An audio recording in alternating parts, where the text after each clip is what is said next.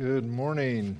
If you have a Bible, I invite you to open up to the book of Ephesians in the New Testament. Chapter 6, if you don't have one with you and you want to use the one in the rack in front of you, please do. And if you don't have a Bible of your own, take it home and make it yours. And love to give that to you. So we're in this series entitled Home Wreckers because we don't want to do that. We don't want to wreck our homes.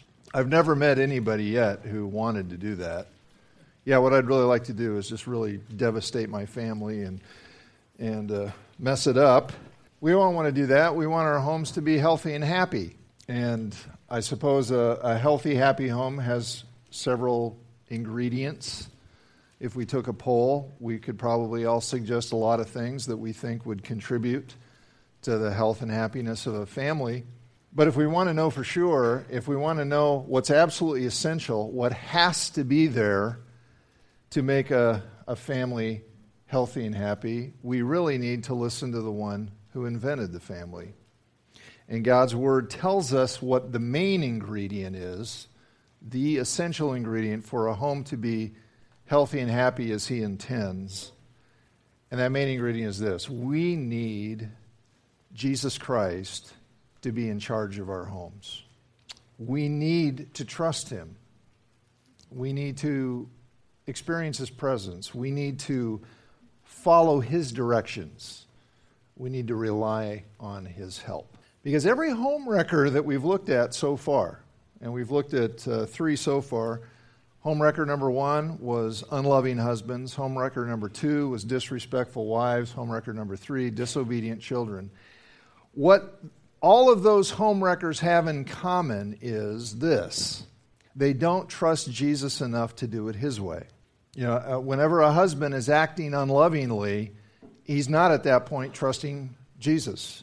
A wife who's acting disrespectfully is not trusting Jesus. A child who's acting in disobedience is not at that point trusting Christ. So the biggest threat to our homes is really not the culture. The biggest threat is us. Because we've got this stubborn inclination to, well, we just sang about it, prone to wander, Lord, I feel it. This stubborn inclination to trust ourselves and lean on our own understanding rather than to trust the Lord. And so, we do this. When it comes to relationships, when it comes to sex, when it comes to family, we're so prone to think we know better. We know better. And it's so foolish. Because you know what? Jesus is smarter than we are. Yeah. He's wiser than we are. He's more loving than we are. And so the best thing, and He gives us these instructions for our own good. So the very best thing you could do for yourself and for your family is to put yourself completely in His hands. And treat the members of your family the way He says to. So today we come to home wrecker number 4, called Exasperating Parents. Last time we were in chapter 6, verses 1 through 3, where it tells children who are still living at home, still under their parents' authority, it tells them to obey their parents in the Lord. Today we come to the next verse, verse 4 of chapter 6. And here we have the Lord's instruction to parents, especially to fathers. So take a look. And there's a note sheet in your folder if you want to pull that out and take some notes. Follow along here. Ephesians 6:4. Fathers, do not exasperate your children. Or some translations, do not provoke them to anger. Instead, bring them up in the training and instruction of the Lord. Now, this is not everything that God's Word says to parents. There are other passages. It is so interesting to me, though, that this is what gets emphasized here. Of all the do's and don'ts, think of all the things that you could parents would need to know. All the things parents could be told, do and don't. All the things that might have been said. This is what we get. This is the word to parents who want to trust Christ with their parenting, who want to honor Christ with their parenting. This is the word. Dads, don't exasperate your children. Do bring them up in the training and instruction of the Lord. So what does this tell us about the kind of parents God wants us to be? And grandparents, this is good. And those of us who know parents, ways we can encourage them.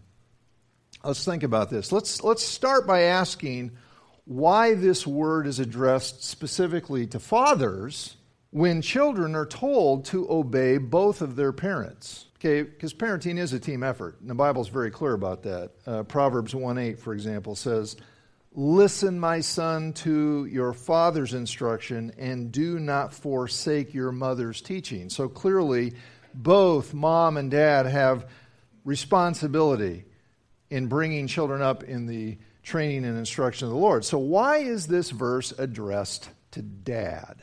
Well, here are some reasons that come to mind. And one reason this is addressed mainly to dads is because dads have a leading influence in the home. And we saw this back in chapter 5, verse 23, where it refers to the husband as the head.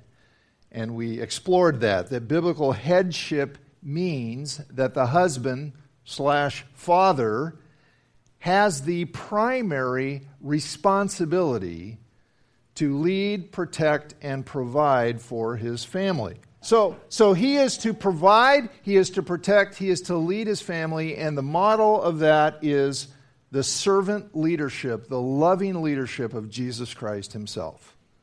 Okay, and this is not a random assignment. We talked about this. This is not, God just rolling the dice and it came up, bam, it came up husbands, fathers.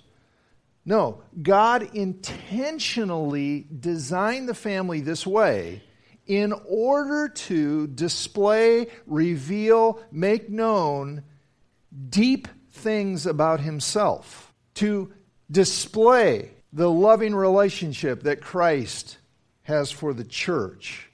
So this is how God set it up for deep reasons. And because of the way God designed the family, fathers have a leading influence on their kids just because they are fathers, because they're in that role.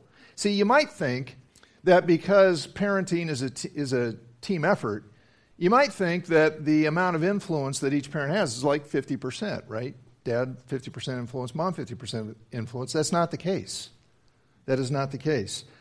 And research shows this. Focus on the Family reported research. This was an interesting study they did. They were trying to determine what influence different members of the family have when one of them is the first one in the household to become a believer in Jesus Christ. And so they found that when the first Christian in a home is a child, there's about a 3.5% probability that the other family members will follow and also become believers. When the first believer in a home is the mother, that probability jumps way up to 17%. But when the first Christian is a father, the probability that everyone else will follow jumps to 93%. Now, I want to be very clear, okay? Because some of you may feel prone to despair right at that moment. Statistics are examples of what typically happens. They do not determine what happens. So if you're a single mom, or if you're a mom who's married to a husband who isn't doing necessarily a good job of honoring Christ with his fatherhood, please don't despair. Okay, God can do amazing things through a mom who loves Jesus and is sold out to him. In fact, we have a New Testament example, Timothy. We read about the New Testament. There's actually 2 letters from the Apostle Paul addressed to him, Paul's right-hand man in many instances. Great man of God. Well, Timothy's father was not a believer in Jesus. In fact, we're told specifically that it was Timothy's mother and grandmother who led him to Christ. So don't despair. Rely on Christ. But the thing we've got to understand is that dad's influence is very powerful. Dads tend to influence the kind of men their sons become. They tend to influence the kind of daughters their daughters become, or kind of women their daughters become. It's big. And so dads, this is addressed to you because God expects you to use your influence to raise your kids to know and trust Him. Second reason I think this is addressed to dads is because dads model the fatherhood of God. Dads model the fatherhood of God. And we either do it well or we do it poorly. But one way or another, we are giving our children a picture of what it means that God is Father. Okay, Psalm 103, verse 13 says, "As a father has compassion on his children, so the Lord has compassion on those who fear Him." Does that surprise anybody else that the quality of fatherhood that's singled out here as being like God is compassion? Compassion. Is that what typically comes to your head when you think of, dads, compassion? I don't know. It just kind of, to me, seems like maybe a more feminine trait. And yet here we're told it's a dad quality, compassion. It doesn't talk about strength. It doesn't talk about being a good provider. It certainly doesn't talk about getting mad or being busy. Compassion. So what does that mean, dads? Okay, here, let me help you connect it.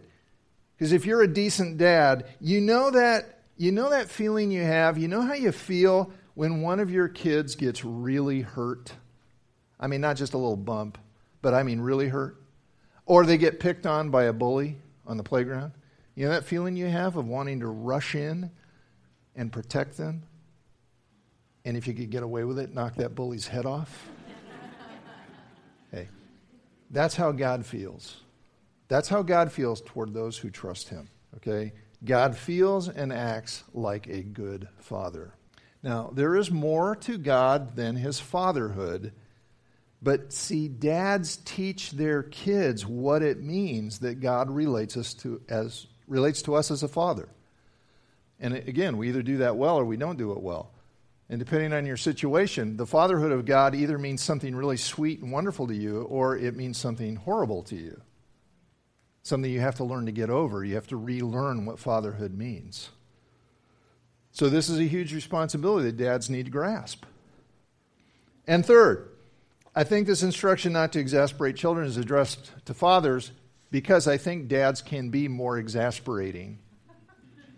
What are you laughing at? Yeah.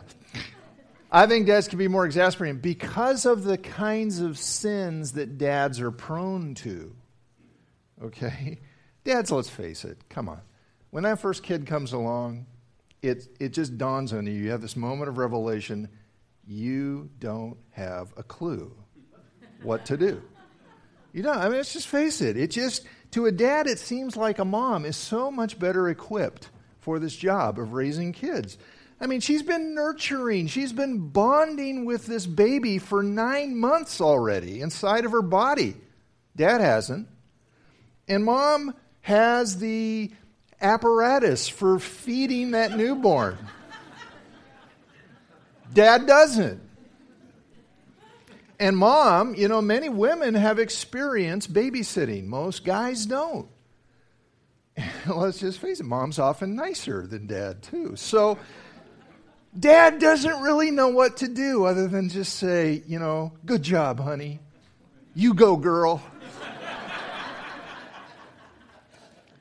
And because of this, dads, many dads are tempted to go passive and just let mom handle the parenting task. Let her raise the kids. They seem to like her better anyway.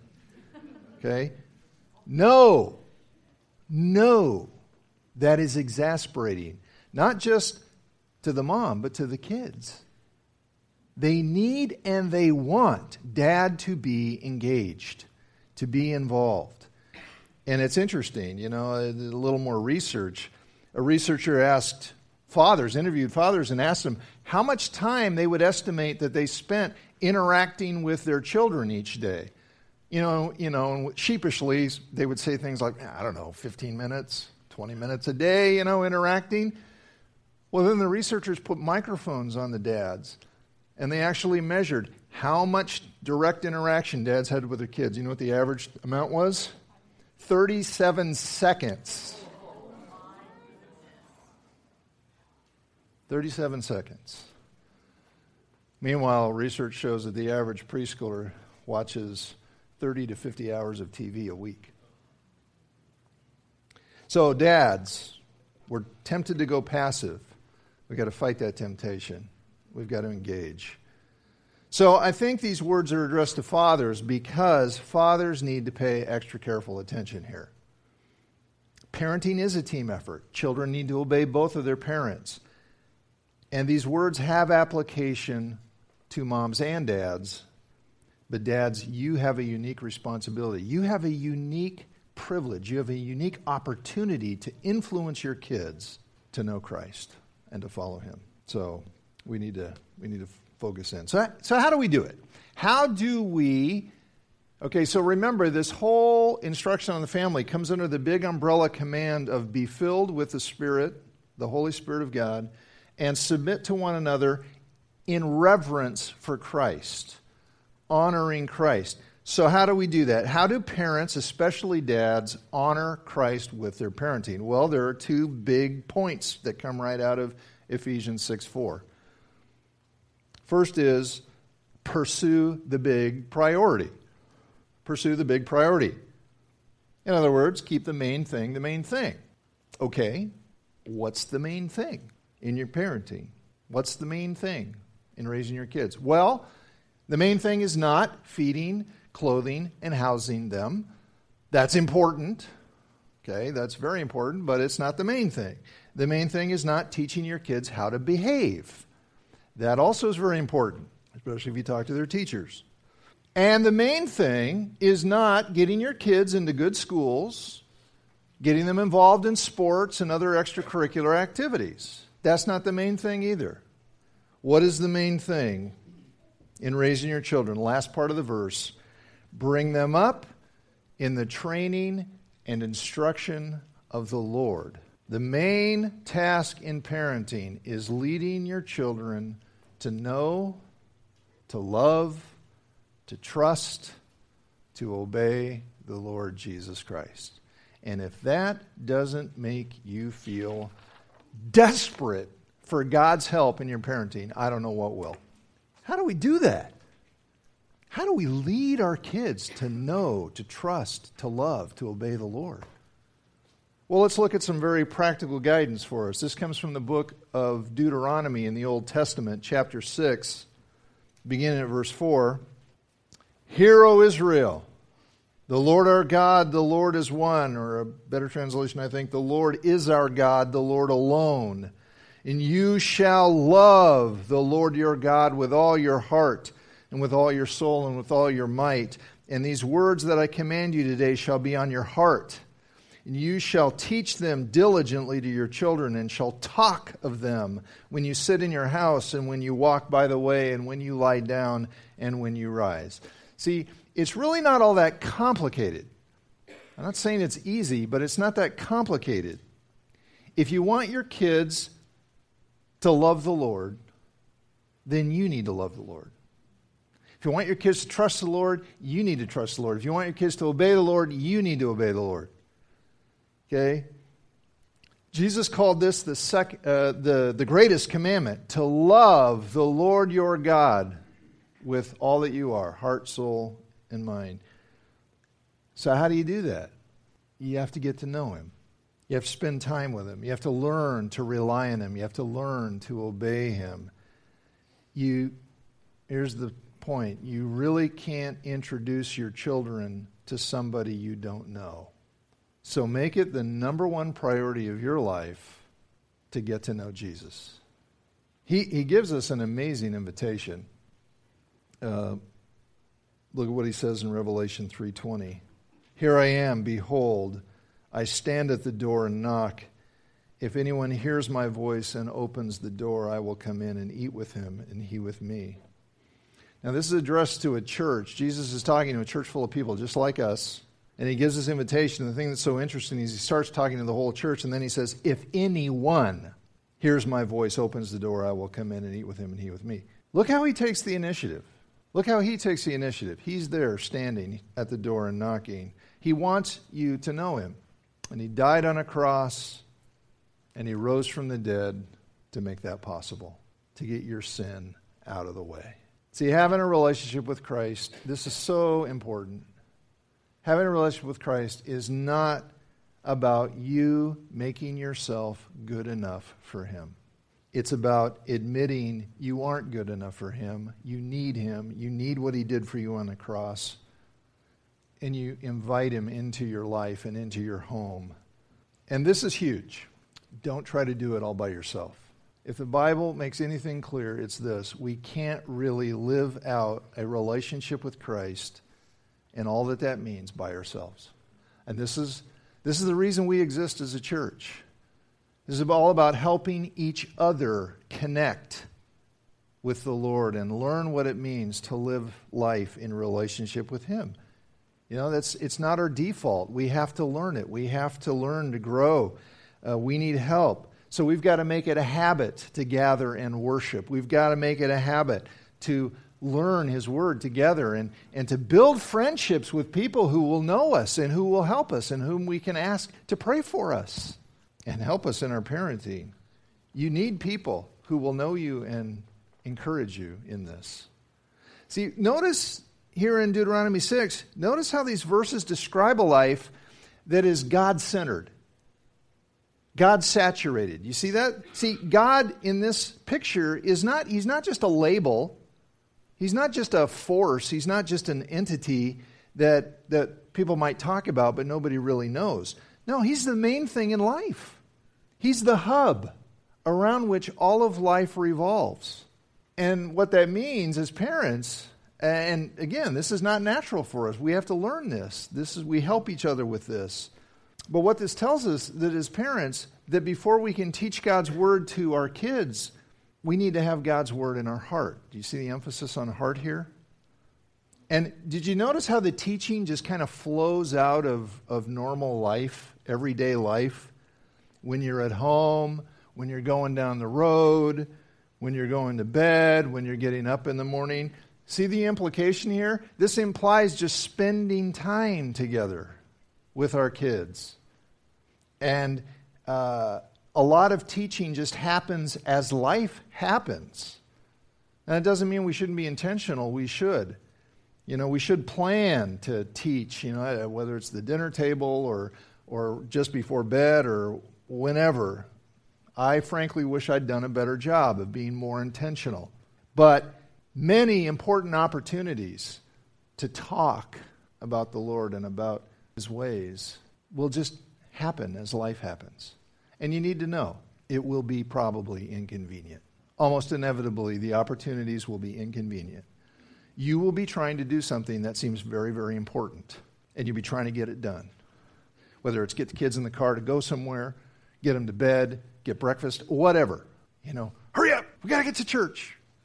And then one of your kids is going to say something like, Dad, why do we call it Good Friday when it's the day Jesus died? Or, Dad, there's a kid in my school who doesn't believe in Jesus. He says he's an atheist, but he seems like a really nice guy. Why do people have to believe in Jesus to go to heaven? Or some other question you were not expecting. And that's why we need to be in our Bibles. That's why we need to be praying. That's why we need friends who can help us answer the really hard questions. So we can say, great question. Let me get back to you on that. It's got to be part of our everyday lives. It's got to be part of our everyday lives. See, moms and dads, by far and away, the most important thing that you can do for your children is to pursue an authentic relationship with Jesus Christ yourself. Your kids do not expect you to be perfect. They know you're not, but they want you to be real. You just can't fake it. You can't fake it. You've got to be real in your pursuit of Christ. You've got to be real. They've got to see that. And when you blow it, and they know you've blown it, and you know you've blown it, admit it. Own up to it. See, here's the thing. Kids eventually figure out what really matters the most to us by watching us. Yeah, I've seen it before, and it's been said, kids may do what you say, but they tend to become what you are. And the point here isn't that you have to be perfect at this, It's about pursuing the big priority, pursuing Him. We all struggle with this. We all struggle with living a life centered around Christ. But our kids need to see that we're serious about it. They need to see that that's what we want, however much we fall short. We need to help each other with this. Okay, so that's one, pursue the big priority. And then the second principle here for honoring Christ with our parenting is to avoid the big pitfall. Avoid the big pitfall. So it says, don't exasperate your children, or don't provoke them to anger. All right, so what does that mean? I can almost just see a precocious youngster saying to mom, hey, or dad, don't provoke me to anger here. By the way, do you remember we started this whole series that these instructions are given to the person who bears the responsibility? They're not given to the other people to make the other people fulfill their responsibility. Remember that? So husbands, you're not about, I'm supposed to say, hey, wife. Or wife is say, hey, husband. Okay, so if Junior says, don't provoke me to anger, we need to understand here, this doesn't mean you have to tell him yes you can never say no. What it means is make sure your no's are reasonable. Or don't, put it another way, don't be unreasonable. Don't hand down a bunch of arbitrary rules that have nothing to do with really living out God's purposes. Don't give them expectations without example. Don't give them rules without relationship. Josh McDowell has said it before. Rules minus relationship equals rebellion. Let me point out just 3 examples of exasperating parenting that may be fairly common that we need to work on avoiding. First exasperating example is the hypocrite, which I've already alluded to. This is the parent who says, do what I tell you, don't do what I do. And I've talked to parents who are frustrated with their teenagers because their teenagers aren't plugged into youth group. They're not part of one of our teen accountability groups that we have, and they're frustrated. But then I find out that they themselves are not involved. They're not plugged into a group of adults. They're not plugged into a small group. And by the way, if you're not in a small group, we're going to be launching some come September. If you're not in one, plan to get in one. Because if you want your kids to be involved, you got to be involved. You got to show them. Show them that you really do believe it's as important as you say it is. Second exasperating example is the buddy. This is the parent who wants to be liked more than they want to be responsible. That's a bad idea. Okay? Your children need you. They can't handle you needing them. All right? Children's purpose in life is not to meet the emotional needs of their parents. You need adult friends for that. So if you're relying on your children to make you feel significant and loved and appreciated, if you're a woman, find some girlfriends. If you're a man, find some guy friends. Develop your relationship with your spouse. Don't look to your child to meet your emotional needs. See, there's no way you can be the parent you need to be if you're afraid of your child getting mad at you and not liking you. It's your job to lead them, even if they don't always like it. That's part of loving them. Now, of course, you want your kids to like you. Of course you do. And here's the thing, if you do your job right, they probably will.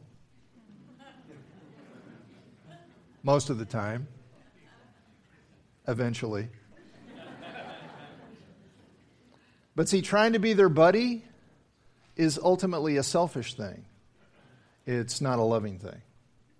I read an article, it was an interview with Billy Ray Cyrus, if you know who Billy Ray is. Billy's a Christian, he's a musician.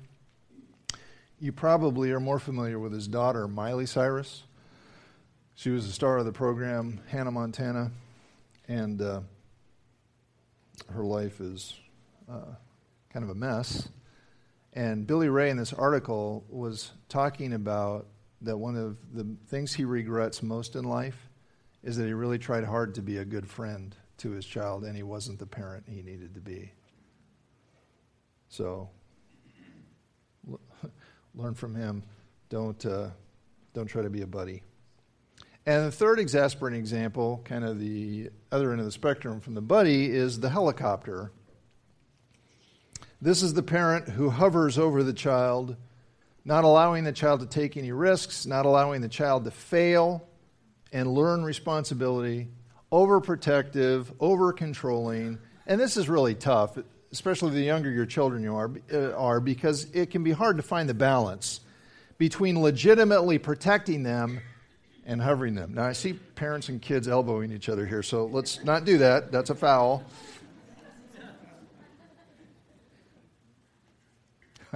Finding the balance. See, here's the thing. We got to keep the big goal in mind. What is the goal? Okay, bringing them up in the training and instruction of the Lord. All right, we're training them to know Jesus. We're training them to trust Jesus. And you know what? Jesus tells us to take big risks for his glory, not just live safe lives. We in our culture have become very risk averse. And I put on your notes, there's a web address, an internet address to an article that's really good on this topic. And if this is an issue you struggle with, I'd encourage you to read that.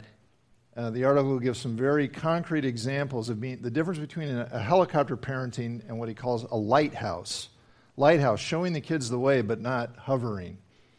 And kind of contrasts these different situations, like the kid wants to climb the monkey bars, and what the helicopter does versus what the lighthouse does. It's good. We've got to give our kids a big vision of Jesus. We've got to give our kids a big vision of his purpose for their lives. Remember, we're equipping our kids to leave home. That's the goal, that they're going to leave home someday and make a difference in the world for Jesus. That will not happen overnight. Okay, you can't keep, a short rein and then suddenly let go. You got to feed it out a little at a time. Help them learn to handle more and more responsibility over time. Your goal is not a child who is permanently dependent on you. Your goal is a mature adult who is dependent on Jesus. Willing to go anywhere and do anything for him. That is the most important job you will ever have.